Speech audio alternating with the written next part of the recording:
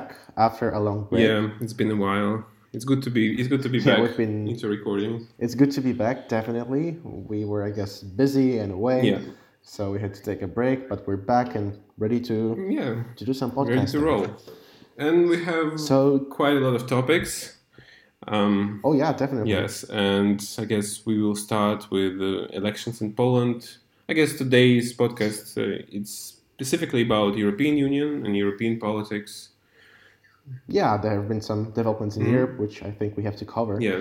And I think, going chronologically, the presidential elections in Poland happened a couple of weeks ago with the Conservative Party candidate Andrzej Duda winning a re-election with a very small margin, but still, he won. Yeah. So, I mean, I guess it's very interesting from your own personal experience to talk about those elections because you've been there in Poland during elections. So, and you were also sort of a volunteer, right? So you can help to organize elections or something like that. Yeah, exactly. I was engaged in the opposition campaign, you might say. So, from your personal experience, how did elections go? You know, what have you found anything peculiar about them, or some from your just personal, I guess, experience? It's interesting. Well, first of all, I think it's important to note that those elections were democratic. You cannot say that they weren't. They weren't rigged. They weren't staged. But I wouldn't say that they were fair. Yeah. First of all, the government and basically the state used all of its resources to promote their candidate. Yeah. They have complete control of the state television, which was basically not part of the president's campaign. When you compare the screen time that they gave to all the opposition candidates combined, and you compare it to the screen time that the president had, it was like something like 65% of the screen time was just the president, and only 35% was all of the other candidates combined. So this already says a lot. Yeah, this is a useful tool, I guess, for ruling parties. Definitely. I mean, the same happens in Russia when, every elections that they hold, they're definitely, like, some of them are rigged, but most of them, it's like way too much propaganda coming from television because they control media, and, who controls media controls, I guess, minds. So that's the case in Poland. Yeah. Definitely. And this campaign was really, really peculiar, especially the second round with just two candidates, that being Andrzej Duda and Rafał Trzaskowski. You could see the polarization in the society because first, one of the opposition TV stations, they said, hey, we'll organize a debate and we invite both of the candidates to come. And only the opposition candidate said, yeah, I'll come there. Yeah. But the president refused and he didn't take the invitation. At the same time, state TV organized their own debate, which the president, he accepted the invitation, and of course the opposition candidate did not. Okay. And we had a very peculiar, basically event, which I think never happened in any democracy ever, that there were two debates at the same time, which took place, but only one candidate went to one debate and the second one to the second debate. Yeah. And, the journalists would be asking questions as if both the candidates were there, but they would say, okay, so now Mr. President would answer, but he didn't come to our debate. And at the same time in the state TV, would okay, now Mr. Trzaskowski would answer, but he didn't accept our invitation. Yeah, kind of sounds very postmodernist, kind of. Very childish behavior, very childish, I would say. Yeah, modern politics, man. It's too much postmodernist, I guess. So yeah, I totally agree. Yeah, tell us a few words about this another candidate, because I mean most of maybe listeners are familiar with the ruling party because it's somehow famous in Europe. But with this candidate, what can you say about him? Maybe just elaborate on his platform and stuff like that, because I guess not everyone is familiar with his platform. And it was, very close election, so it's still... Yeah, it was, he had 49% to like 51, so it was pretty close. I'm sorry, it was, I don't remember the exact numbers. Yeah, but it was very close, like 1 or 2%. Yes. Basically like 300,000 votes decided who was president. So for a country which has 40 million people, it's a really close call. So basically, the second guy, Rafał Mm-hmm. Trzaskowski, he is a member of the Civic Platform party, and he is most well known for being the mayor of Warsaw for some time already. He is, I would say, a liberal candidate. Mm-hmm. He isn't really leftist. I would say he is pretty much free market oriented, but he is also pretty progressive in terms of worldview and Okay. minorities and sexual orientation, etc., especially for Polish I guess standards. he's like pro EU candidate, right? You can just say. Yeah, he's definitely pro EU. He's also pretty keen on defending Mm-hmm. minorities, etc. Um, and that's interesting because when he ran the first round of the Polish elections, Mm-hmm. he was basically promoting his views that yeah, we should be part of the EU and we should have free Yeah. market. But then in the second round, where he was the only opposition candidate Mm-hmm. left against the president, he was trying to win over candidates who are more conservative, Oh who yeah. are more nationalists, etc. Mm-hmm. So it was really funny because well, he had to basically build his narrative on the fact that the current ruling party are socialists and Yeah. we can't have socialists in power, etc. Um, and this in turn made many people who are leftists, not happy about him because hey, we wanted to vote for a progressive guy, and Mm-hmm. here he is, calling that saying socialism is bad. Yeah. So he was in a really tough spot, which is basically a symptom of Polish democracy that the Mm-hmm. opposition is very divided. Yeah. The leftist party hates the centrist party hates the leftists, the rightist Mm-hmm. parties hate everyone, and Exactly. it's super hard to cooperate, really. Yes, and I guess another interesting point, as you mentioned, maybe you can also add something to this point that he used some, kind of nationalist rhetoric in order to attract Yeah. voters. And I guess it's also a common trend because every like successful candidate, in Europe, like even Macron or Italian, this left party, they all use some sort of nationalist rhetoric in order to attract voters because it's the way European politics really works because it really needs this middle ground, so to speak, because people kind of Yeah. like fed up with this like typical, right left divide, and they want something new. They want something new platform. They have some concerns that they want to like politicians to address and stuff like that. So maybe just can you give some examples in what way he used nationalist rhetoric, and what do you think about this? Was it like successful? It was not really a big success. I wouldn't really say that he promoted nationalist Mm-hmm. rhetoric, but I would say he promoted more of a conservative rhetoric. He would be saying that, oh yeah, we have much in Mm-hmm. common, with the extreme right party of which is called the Mm-hmm. Confederacy. Yeah, we have much in common because we all value the free market, and we hate socialists in Okay. power because the current ruling party is socialist, and we cannot have people just giving money away for doing nothing, Mm-hmm. which is ruining the budget. We want a stable budget, etc. So uh, he didn't really directly promote any Okay. nationalist sentiments, but he was trying to win over nationalists by saying that hey, we are kind of similar, we Okay. have similar values. But on the other hand, the president had nothing stopped him from being ugly nationalist and Mm-hmm. basically Yeah. well, I will even say some Nazi rhetoric happened there because Ramp up. he would Kind yeah, of. he would be saying that LGBT people, they are not people, Oh, that's that crazy. the LGBT is not people, it's just basically ideology, and this Oh man, ideology this is is worse than crazy. communism. Yeah. Okay. And this is Yeah. happening in Europe, with this common values and stuff like this, which is like a little bit astonishing. Yeah. So, I guess my next question will be: so, what's next for Poland? I know you have parliament elections coming next year. So, No, it, no, we don't. okay. The parliament elections is in three Oh, in years. 3 years. Yeah, we just had one year ago. Okay.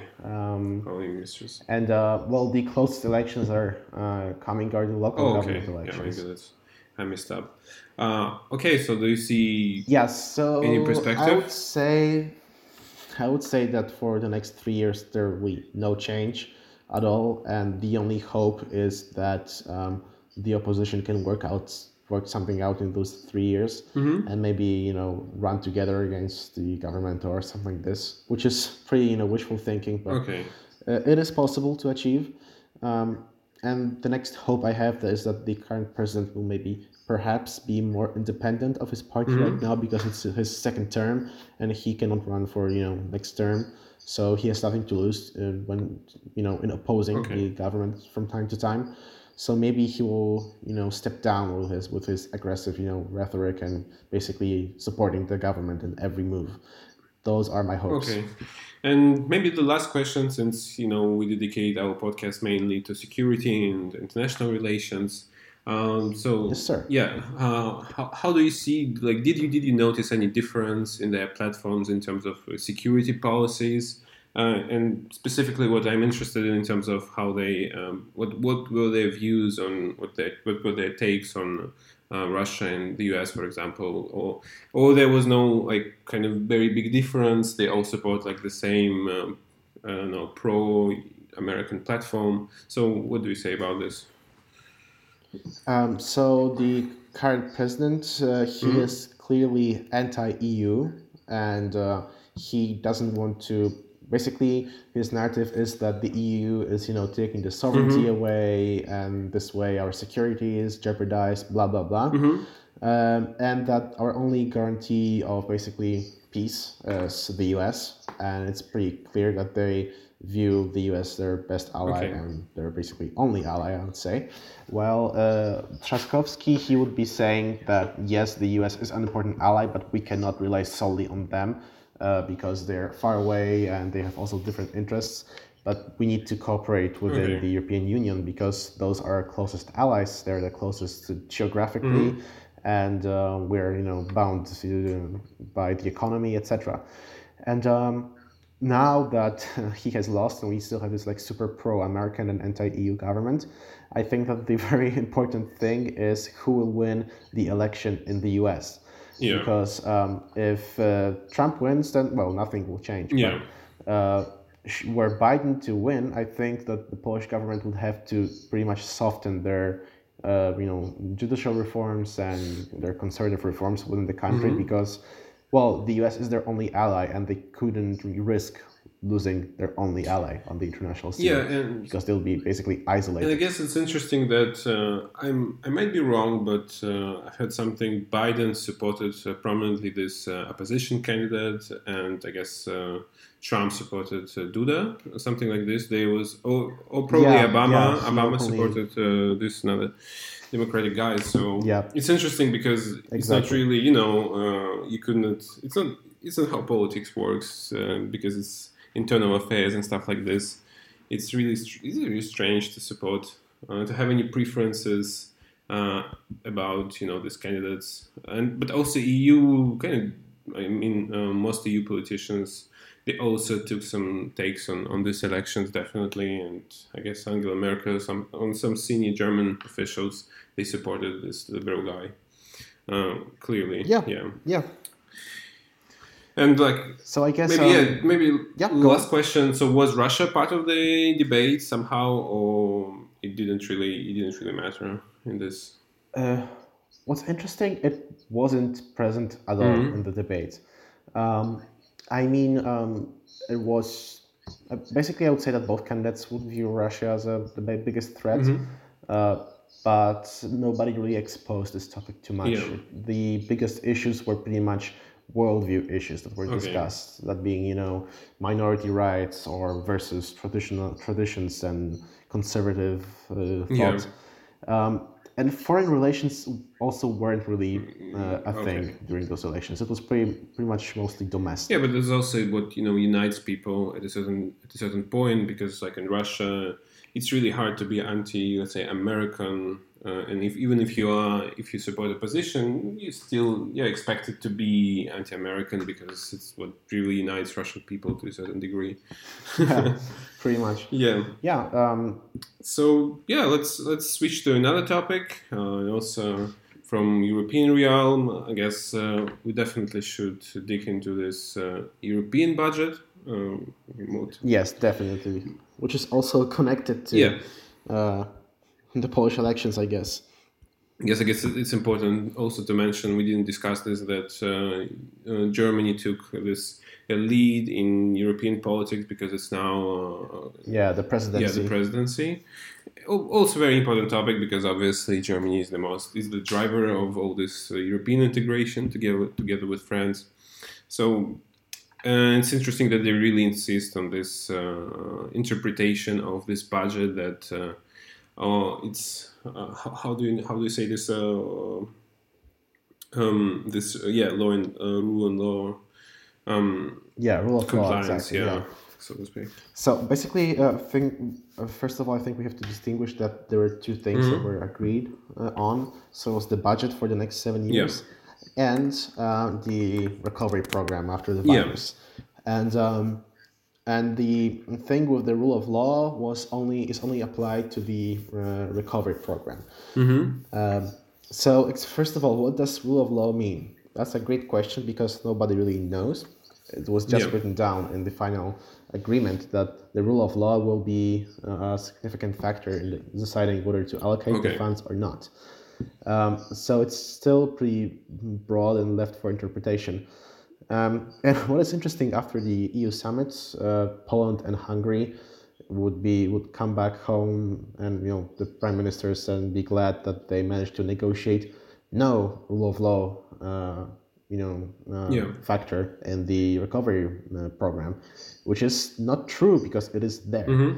And well, they basically think that because when you read the final agreement, it states that a procedure can be initiated against the country in the case of rule of law concern emerges, but then the European Council will revert to the issue.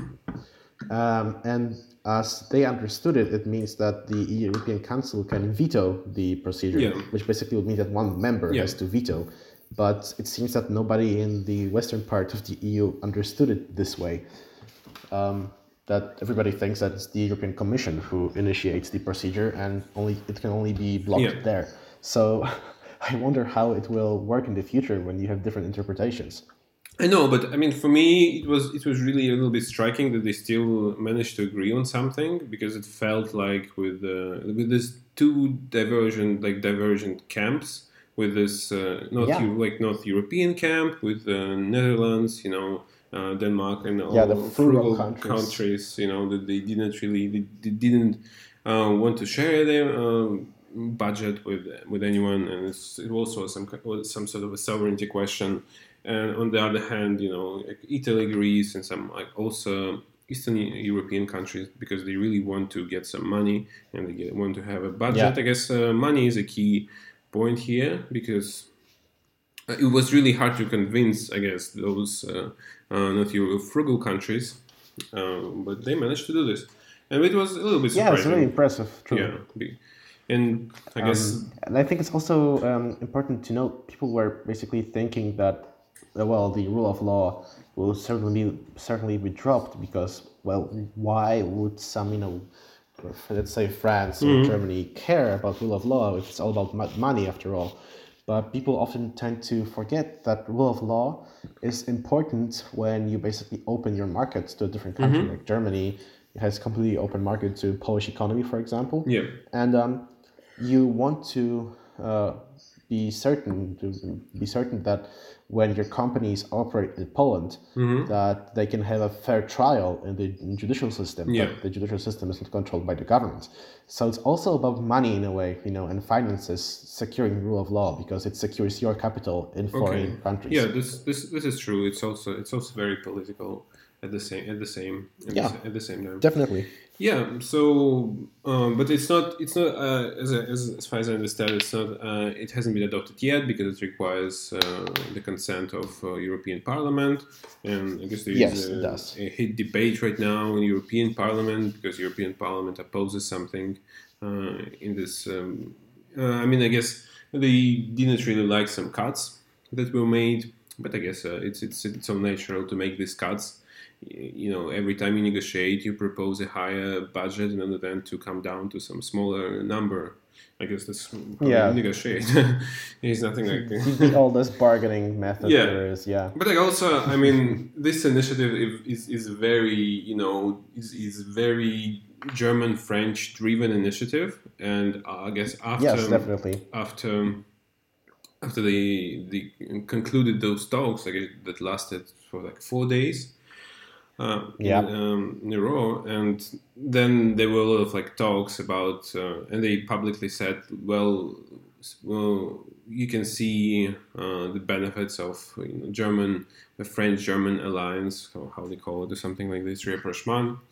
So it's interesting, yeah, how Germany and France now can determine the fate of the EU, and it looks like it's really important for them to go further with the European Union.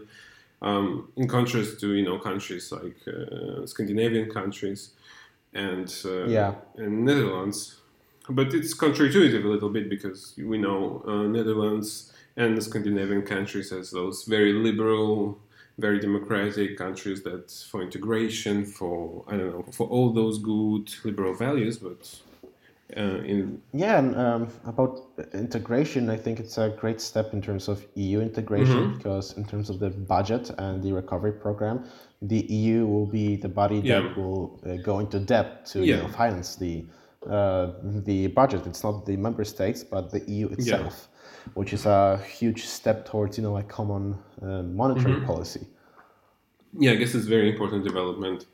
It kind of gains its own sovereignty, right?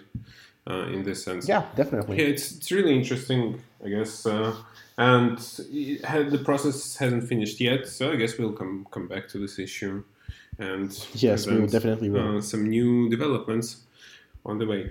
And yeah, so I guess our last topic for today, we will touch elections in Belarus. Well, elections. Yeah, I mean, they formally are elections. I mean, for me, it's also very interesting. I thought a lot about this recently. I mean, it's still how they still comply with this notion of elections, even though the country is not democratic at all.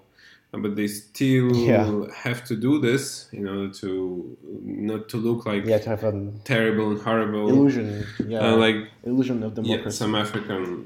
It all comes down to legitimacy because after all they do border the European Union, which is very hard on democracy, pretty much important for the EU. Exactly. So they need to have this illusion that they are a democratic country.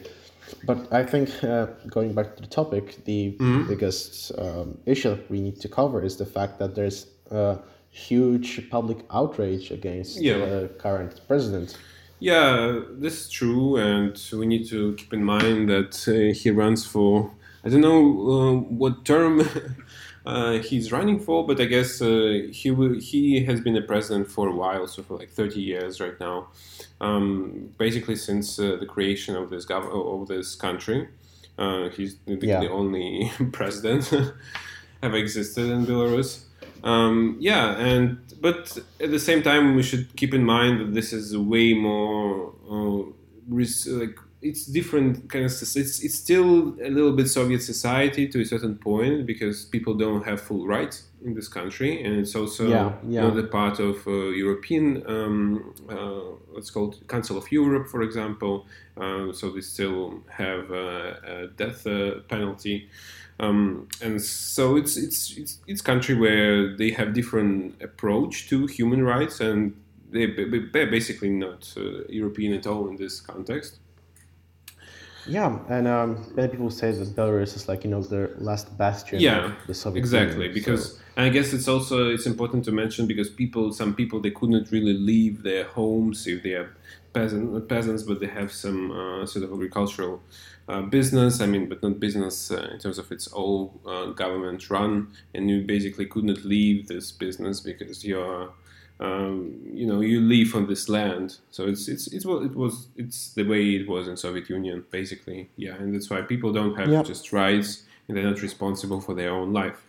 It's a government that bears all like responsibilities for you, Yeah, and I guess Lukashenko wants right now. It was really interesting development with these people, Russian mercenaries arrested in the capital in Minsk, and he Yep. wants to present. I don't know. It's really hard, when you talk about this, to be really, let's say, because we don't know a lot of facts. We don't know who actually were who were these people, and it's really hard to be clear with facts because we know nothing at this point. So I would be very cautious in making any claims. Yeah, But same. it's definitely some sort of I don't know, political. But a lot of people are the same in Russia. A lot of people saying that it's a common way to bargain because like it's Belarus, Belarusia understands that it's very valuable. It's value to modern Russia because it's the only Yep, definitely. country, post-Soviet country, not only one, but one of the countries that still has this idea of common integrational project, that believes in this integrational project and participates in all Russian run initiatives. So, and Russia, and Mm-hmm. it's to a certain degree, it's kind of EU. Russian people can live there.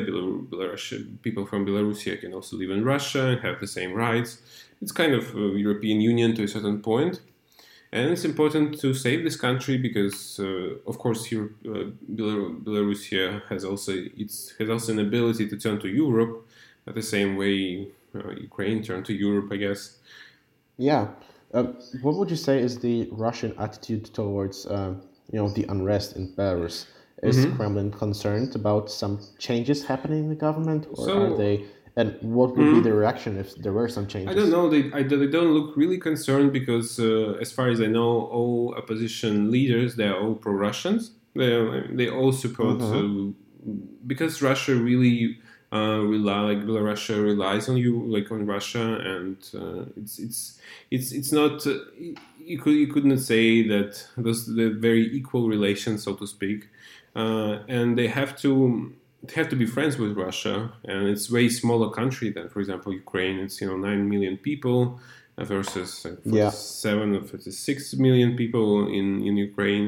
It's way smaller country with a way smaller budget. It basically relies on um, um, Russian gas, Russian oil to a certain degree, Russian military and stuff like this. Like this, so they're not really concerned. People compare, even if some very big unrest happens, the same way it happened, for example, in Armenia 1 year ago. Mm-hmm. Armenia still stay. I mean, it's still the part of this pro-Russian integrational project. It still supports Russian initiatives. So nothing changed in terms of foreign policy of Armenia. And that's the same way they see Belarusia, situation with Mm-hmm. Belarusia, yeah. So I think that's why they're not really concerned.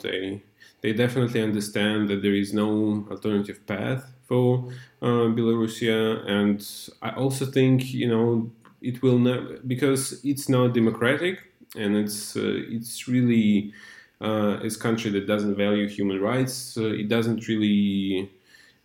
It can get European support to a certain degree. It can get some voices from European politicians, but it cannot get European support from European Union because it's not a democracy and it doesn't value, like Ukraine, all these democratic values. Uh, this is a big Yeah, difference. but wouldn't you say that the current presidential candidate opposition, well, so it's basically Hmm. Svetlana Tikhanovskaya, Yeah, but they. she's running because her husband is in prison, Yeah. who was supposed to be running. So wouldn't you say that she represents sort of a more liberal and a bit more democratic approach to politics? I mean, they definitely want Lukashenko to step down, and in a certain sense, they just want their electoral rights. So they want their voices to be heard. Yeah, another way to put this. And I would be cautious to say that they have this pro-liberal, pro-European agenda the same way people in Ukraine had, because in Ukraine all this mess happened because of this European integration initiative. Here it's completely different, just an unrest caused by outrageously long presidency. Because as I already said, he's the only guy who just basically who rules Belarus for 30 years, and it's a lot. And I guess there are a lot of concerns because he kind of actively promotes his own son to be the next president. He basically takes his son like advisor to any event, even though he's like super young. Since I guess he was like 16 years old, he brings him to like military exercises, government council. I don't know. It's horrible to see this kind of Yeah. monarchies happening, and they just want their rights to fulfill in terms of they want some representation. But at the same time, it's really you need to understand they don't have this. I try to be clear, just this pro-liberal stance on politics. I mean, those people probably have some negative attitudes to LGBT community, other stuff. So you don't see a similar shift like in Ukraine happening, like changing from the pro-Russian to more No, pro-European. no, I definitely don't see, and it's in Belarusia is very different because it's still the part of all integrational initiatives, and it's intrinsic part. I would say I don't see how it can turn to Europe in a couple of years or even in decades. It's a very long process. While European like Ukraine, since the collapse of Soviet Union, it did not really value those relations with Russia. It was always trying to. It did try to benefit from EU since the beginning.